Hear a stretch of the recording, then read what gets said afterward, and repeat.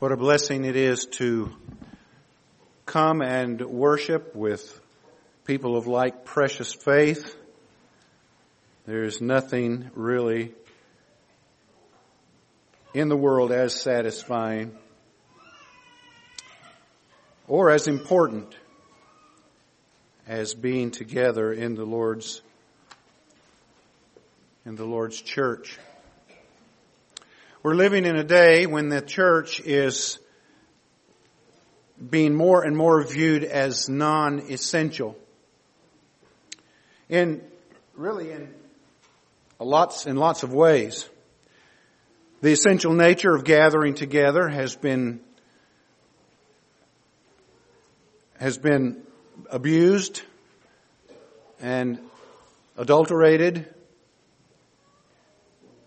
and some seem to think that gathering before a screen is as good as meeting in person. And I'm here to tell you it is not. I hear people say, "Oh, I met them face to face on the computer screen." No, you didn't meet them face to face. Face to face is a person to person meeting. That's what we're commanded to do. And that's for a reason. Because you cannot reach out and help people, encourage people from that distance that need your gift to be used with them. That's why we're called to gather. And in gathering, we come together and there's a unity that is built around the Lord Jesus Christ and around the doctrines of Scripture that keep us all steady. Otherwise, we fly off into splinters and error, and all kinds of things begin to take over, and the result of that is evil.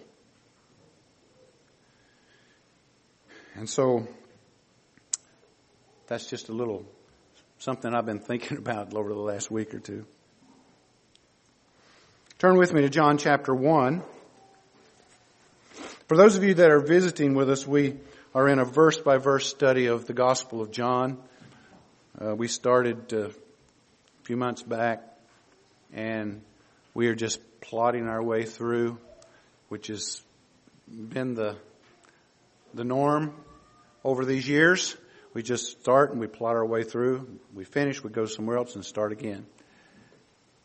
And so today I've been looking forward to getting to this particular passage. We're looking today at the section is verses 29 to 34. We'll center our thoughts today on verse 29. And this is what it says. The next day, he, that's John the Baptist, saw Jesus coming toward him and said, "Behold the Lamb of God who takes away the sin of the world.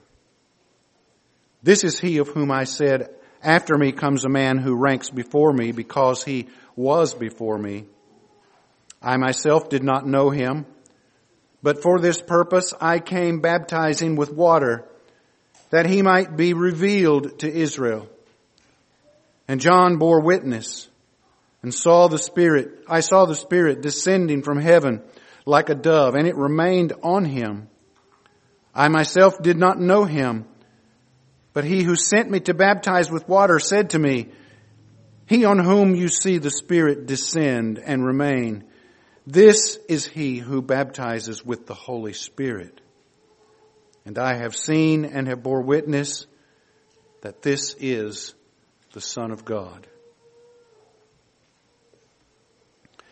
Now we've discovered thus far in our study of this first chapter of John's Gospel that the key to effective ministry, to effective spiritual adventure or endeavor is humility. If we expect to have the power of God and the blessing of God upon us in His work of any sort, we must be humble before Him.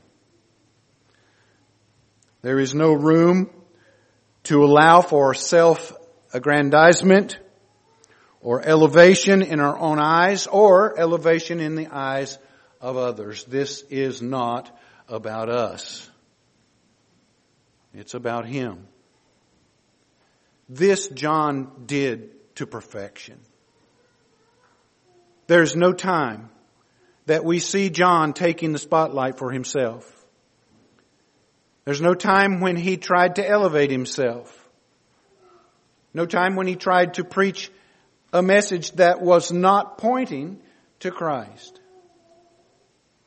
It was all about the one he came to introduce. The Apostle Paul writes the same things in Romans chapter 12. I say to everyone among you not to think of himself more highly than he ought to think.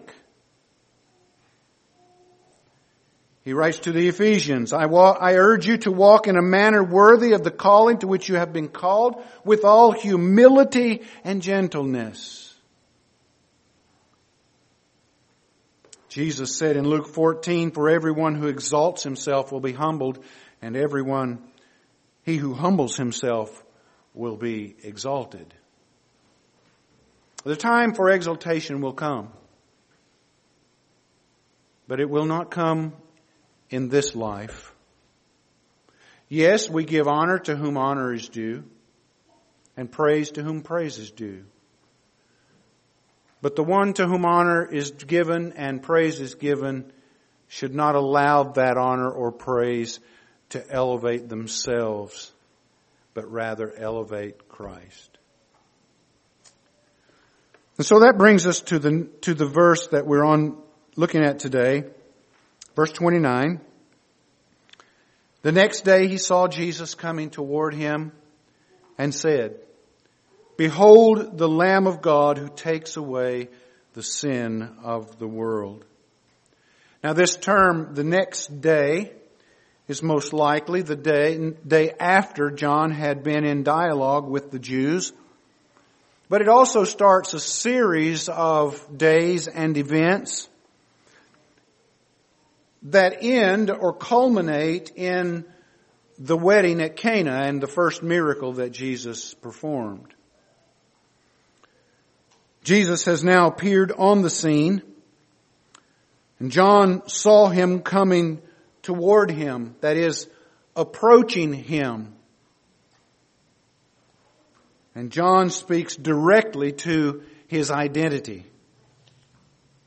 We've already seen from verse 26 and further into this chapter of verse 32 and 33 that John recognized Jesus as the Messiah.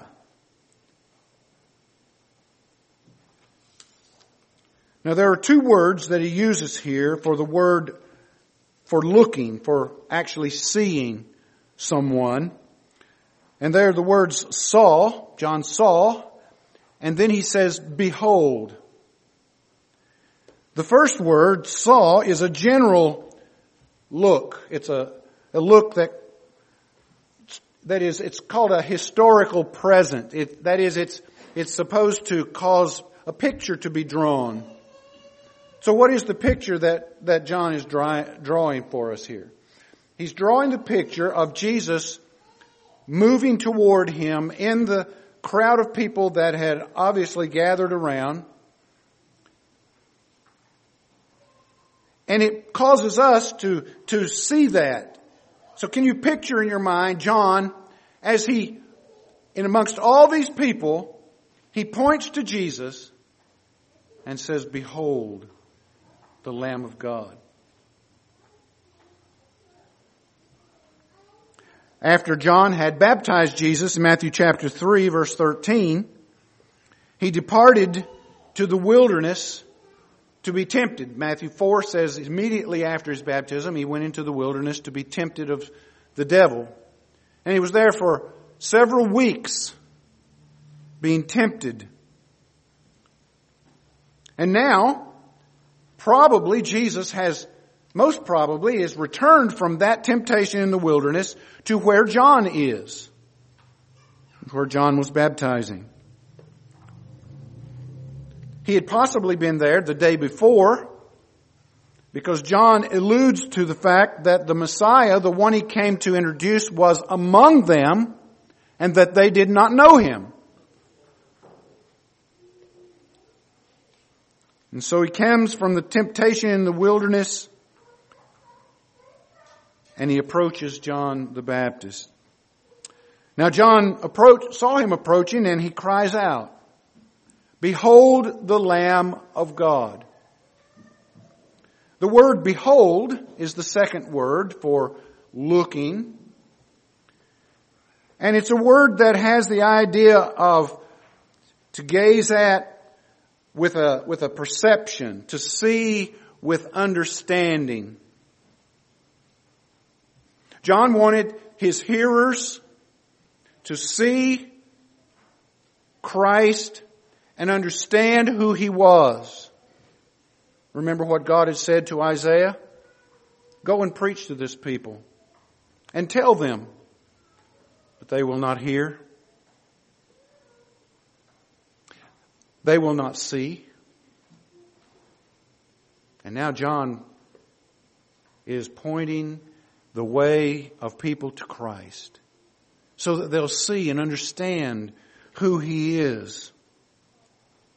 This command that's given by John, it's a command, by the way. He's telling the people to look at this one. He is the Lamb of God.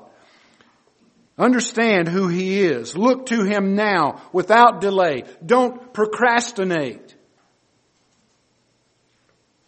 Isaiah 45, verse 22 from the New King James. Look to me and be saved, all you ends of the earth, for I am God and there is no other. Look. God told Moses to make a serpent and put it on a pole and lift it up. And tell the people, look. Anyone who looks will live.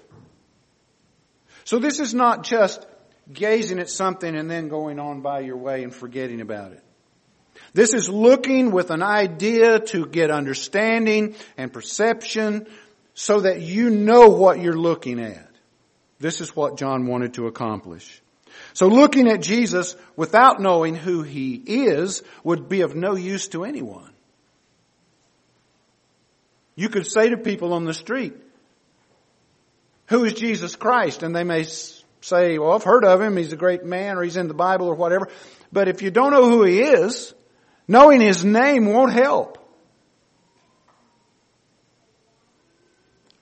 John wanted the people that were with him to know him. He wanted to know that he was indeed the one who would come to deliver his people from their sins. And this he did by saying who he was. I want you to notice too that there is a definite article with the word lamb. This was not just any lamb.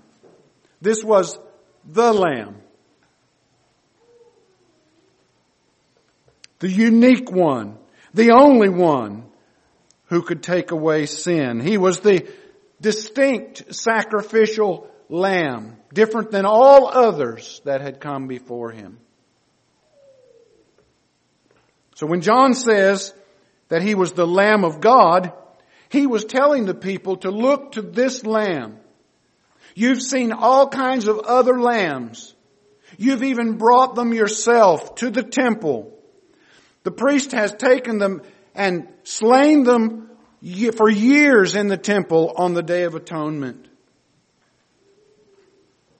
But he is the one to look for.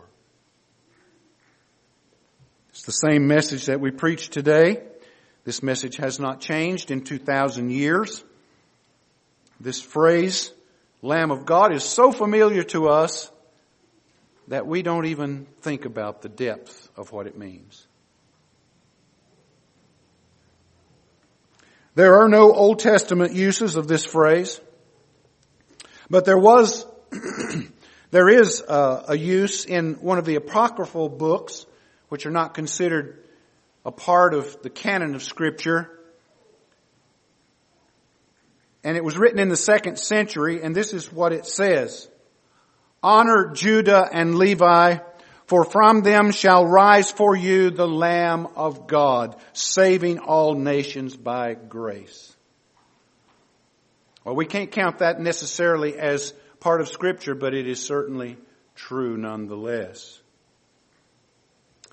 The term really didn't have great significance until it was applied to Jesus by John himself. It is certainly a part of the prophetic language of the Old Testament. For example, Jeremiah 11 verse 19. But I was like a gentle lamb led to the slaughter. I did not know it was against me they devised schemes, saying, let us destroy the tree with its fruit. Let us cut him off from the land of the living, that his name be remembered no more. Isaiah 53 verse 7, a very familiar one for all of us. He was oppressed, he was afflicted, yet he opened not his mouth. Like a lamb he was led to the slaughter, like a sheep before its shearers is silent, so he opened not his mouth. It's also reflected in the Old Testament use of the lambs that were brought for sacrifice. Every morning and every evening, the people brought lambs and they were sacrificed in the temple for the sins of the people of Israel. This was the command of Moses to the people of Israel in Exodus chapter 29. Now this is what you shall offer on the altar. 2 lambs. And by the way, that word lambs, the same word that John uses here in chapter 1. This is he says, 2 lambs, a year old, day by day, regularly. Can you see the amount of blood that was shed in Israel?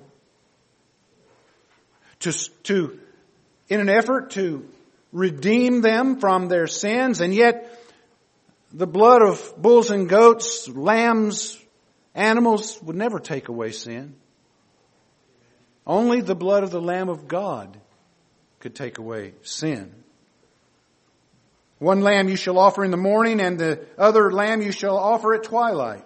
It shall be a regular burnt offering throughout your generations at the entrance of the tent of meeting before the Lord. Perhaps as Jesus was approaching John, there would be the familiar flock of lambs being led to the temple for people to purchase so that they could offer the lambs there. Certainly would be a vivid illustration of the sacrificial Lamb of God, as John calls him here. At any rate, the concept of the sacrifice of the lambs was well known to every Israelite. They knew that the forgiveness of sin and the atonement was in the blood sacrifices. Without the shedding of blood, there is no remission of sins. No one was acceptable to God without a suitable substitute dying as a sacrifice. Leviticus 17 verse 11 says, for the life of the flesh is in the blood, and I have given it for you on the altar to make atonement for your souls. For it is the blood that makes atonement by the life. It all started with God making the first blood sacrifice in the garden and clothing Adam and Eve with the skins of the animals that he killed. In Genesis 3 verse 21. Then again in Genesis 22 we see Abraham, who knew of the lamb offering, who knew of the lamb sacrifice but did not have a lamb, and his son says, "Where is the lamb for the sacrifice?" And Abraham said, "God will provide himself a lamb." That was a prophetic statement. God did not provide a lamb on that day. He provided a ram, a sheep that was caught in the thicket. But he did provide a lamb. And John says, here he is. Look, this is the one. This is the Lamb of God. Of course, there's the Passover lamb that was sacrificed each year in the atonement for the atonement of the nation. In Exodus 12 and Mark chapter 14 speaks of it. So this phrase, Lamb of God, is not found anywhere else in the New Testament except here in John. It is exclusive to John the Baptist. Now, there are other places where Jesus is referred to as a lamb, but not as the Lamb of God, specifically in those words. For example, turn to Acts chapter 8. Look at verse 32. And then we're going to turn to 1 Peter chapter 1. Acts chapter 8.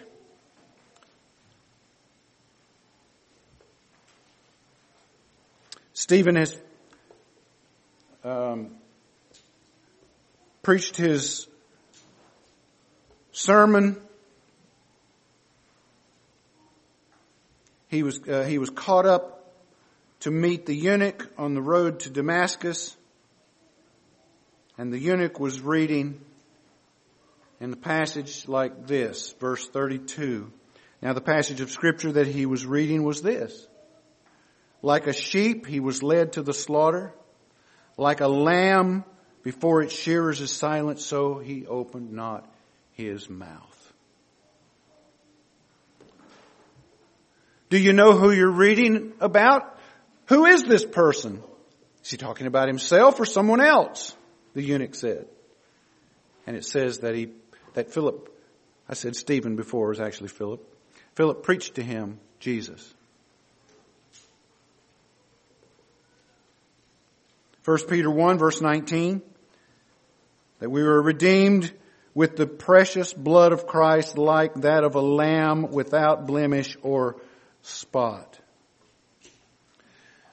So this title, Lamb of God, is but one of many titles that we find in this chapter as we go through to the end of chapter 1. There are other titles given to Jesus in this chapter. For example, in verses 38 and 49, he's called Rabbi, which means teacher. In verse 41, he's called Messiah. And we're going to do when we get to verse 41, we're going to do a little study on the word Messiah. It's a very interesting word. I'll save it until then. In verses 34 and 49, he's called the Son of God. In verse 49, he's called the King of Israel. In verse 51, he's called the Son of Man. And in verse 45, he is called him of whom Moses and the law and the prophets wrote, Jesus of Nazareth, the son of Joseph. Many titles that Christ receives here in this very short passage of Scripture. Israel was looking for a Messiah who would be a great prophet, a great king and conqueror. But instead, God sent them a lamb. Now, when you're wanting to defeat an army, you don't look for lambs. You look for lions. But the Lion of the tribe of Judah will one day come, and he will defeat the armies of this world. But first, he had to come as the Lamb. Now we see the mission of the Lamb. Notice the phrase at the latter part of verse 29. The mission of the Lamb was to take away the sin of the world. Jesus is called the Lamb of God because it indicates His sacrifice on the cross. Lambs had died in Israel for centuries, but this lamb would be the ultimate sacrifice, not only for the Jewish nation, but also for the world. John MacArthur writes, with this brief statement, the prophet John made it clear that Messiah had come to deal with sin. That's why He came, to deal with sin. This is one of the greatest statements, one of the greatest blessings that could be given to the fallen human race. But it is also one of the greatest indictments of the sinfulness of humanity. The human heart is wicked. It is not only wicked, it is desperately wicked. And no one knows the depths to which it can plunge in its sinfulness. Now we look back at history, we've seen some horrible things happen in history, but I can tell you that the worst is yet to come. The worst will happen in a 7-year span of time called the tribulation. And in that span of time, the human heart will go to its depths. So much so that if God did not shorten those days, no human flesh would survive it.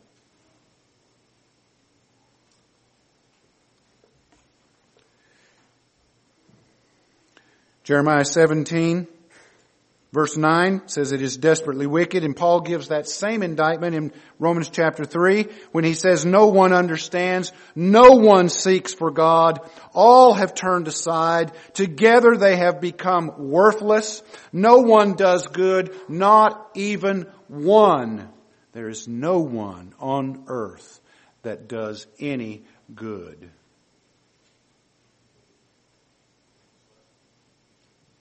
Don't let anyone fool you. There's no goodness in fallen humanity. The only goodness fallen humanity has is the goodness and righteousness of Christ when He redeems them. So from heaven's perspective, there are no good people. Now, we say, oh, they're a good person. He's a good man or a good woman. They're good boys or girls. And we know what that means. From a human perspective, some people can be more good than others.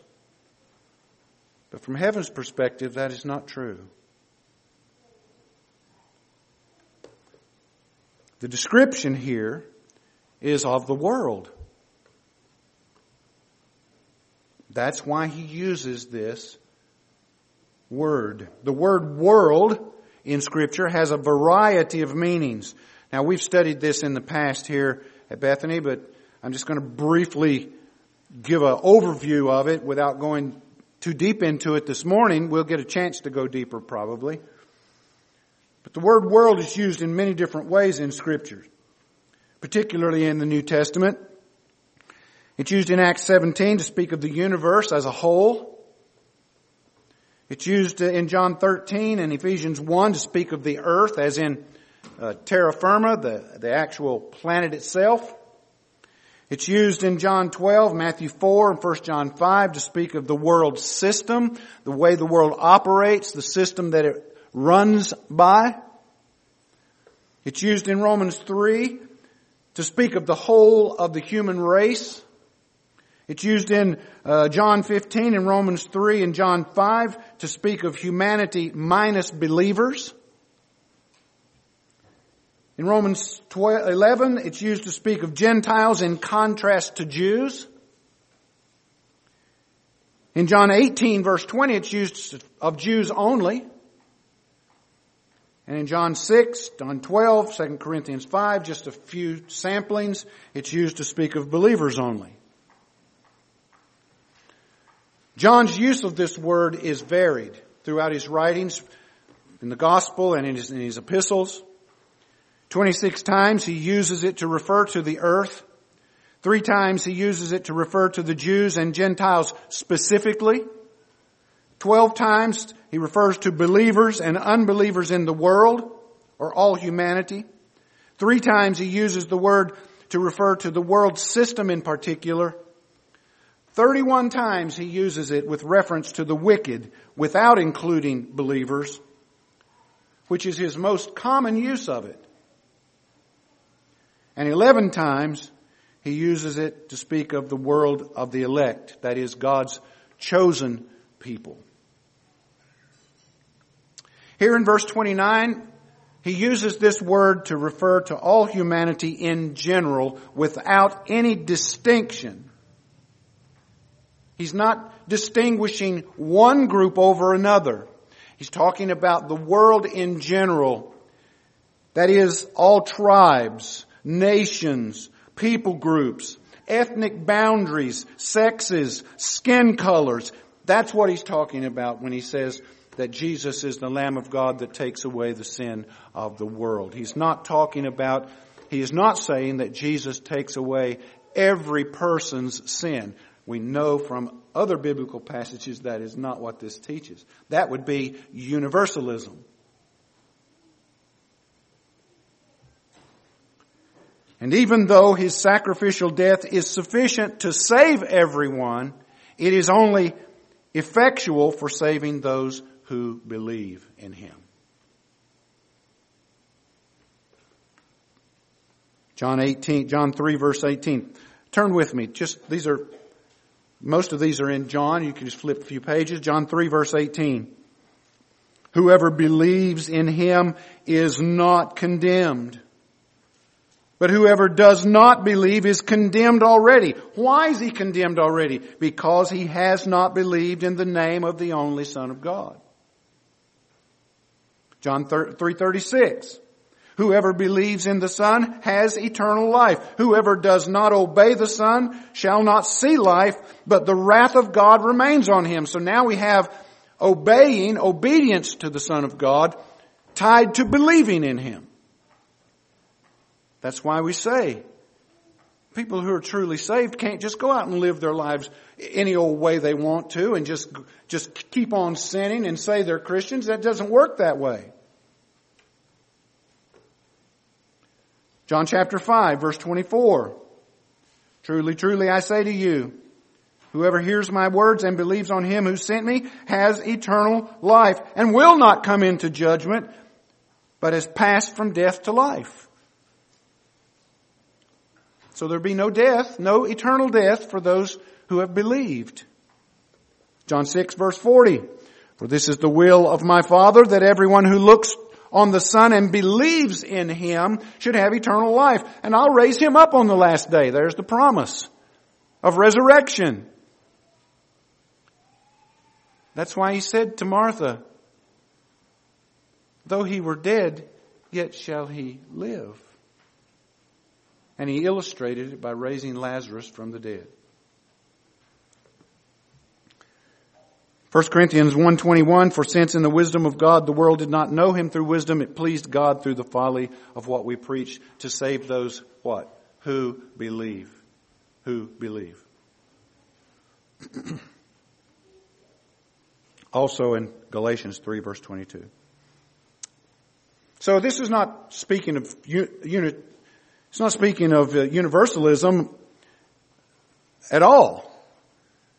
Since the Bible teaches that there will be and there is now an eternal hell, and the unbelieving will spend eternity suffering the penalty of their sins and rebellion in hell, it's certainly, universalism is certainly not a biblical teaching. He will say to those on his left, depart from me, you cursed, into everlasting fire, prepared for the devil and his angels. And these will go away into eternal punishment, but the righteous into eternal life. Who are the righteous? They are the ones who believe. They're the ones who obey. 2 Thessalonians 1, they suffer the punishment of eternal destruction away from the presence of the Lord. And Revelation 14, Revelation 20. Over and over again, the Scriptures teach that the unbelieving will end up in hell And by the way, there are so many that are unbelieving that hell is enlarged every single day by their number. In fact, the Scriptures teach that there will be very few in comparison to the masses of humanity. Even though the number is great, there will be very few that will enter into life through the sacrifice of Christ. Jesus said, "Enter by the narrow gate, for the gate is wide and the way is easy that leads to destruction.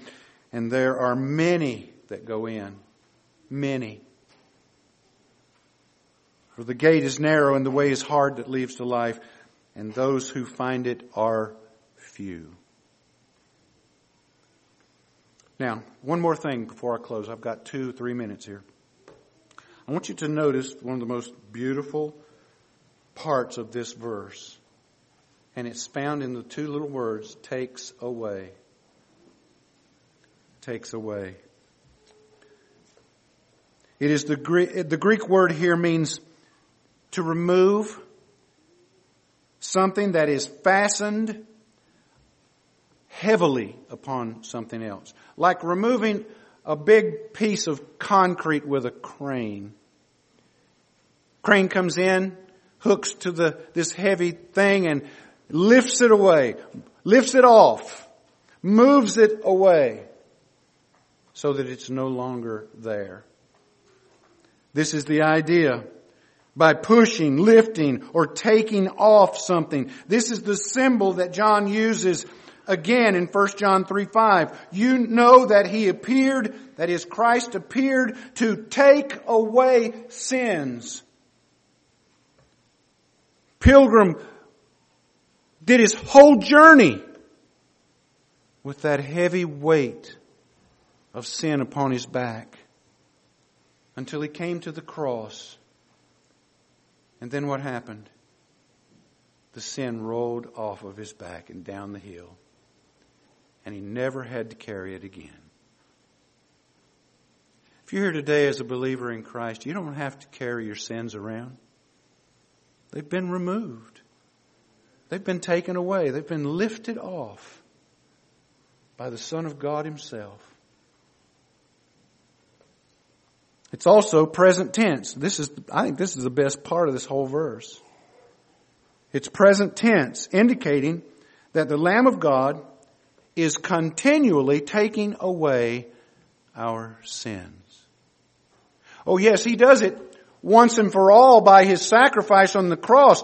But in our walking through this life, in our sanctification, we are constantly sinning and getting ourselves dirty.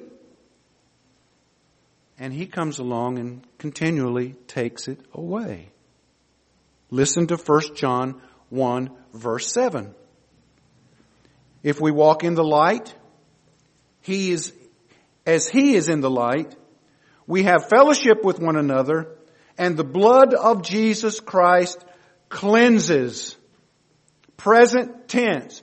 Cleanses. Constantly is cleansing us from all sin. That's why you can come in here, you can confess your sins before Him, and He cleanses you, and you are able to partake of the Lord's Supper in a worthy manner.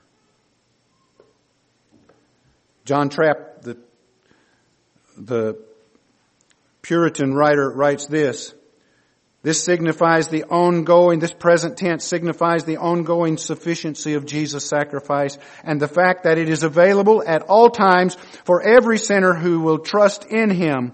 It should be as a perpetual picture in our hearts. As we multiply sins, He multiplies pardons. And that's the truth of it. That great scene in Revelation 12 depicts Satan, the serpent who deceived the whole world. What a bleak, depressing scenario it is. He's ever before the throne of God accusing the saints of their sins and shortcomings. But then there is this wonderful announcement. Listen to what it says. I heard a voice in heaven saying, now the salvation and power and kingdom of our God and the authority of His Christ have come. For the accuser of our brothers has been thrown down, who accused them night and day before our God. And they have conquered him by the blood of the Lamb and by the word of their testimony. For they loved not their lives unto death. Therefore rejoice, O heavens, and you who dwell in them. Doesn't matter what happens to us here. The blood of the Son of God has cleansed us from our sins, and He is still doing that for us, even today. The next day, John saw Jesus coming toward him and said, behold the Lamb of God who takes away the sin of the world. I trust that you know Him this morning. If you don't, I would be glad to speak with you about your own soul and eternity if you'll come to me. Let's pray. Our Father, we thank You for this Lord's Day. Thank You that we can come and worship. Thank You for the good music, the praises, the hymns that we sang, for being able to observe the Lord's Supper, for being able to give of our monies and things that You have given to us, to be able to pray and to preach. Lord, this is a blessing. It's a miracle of God. And so I pray, Lord, that You would use this time to speak to all of our hearts, to break up the stony places and cause us to fall before You in confession and draw near to You. I pray, Lord, that You would save the lost and revive Your people for the work that You have called them to until You come. This we pray in Jesus' name and for His sake. Amen.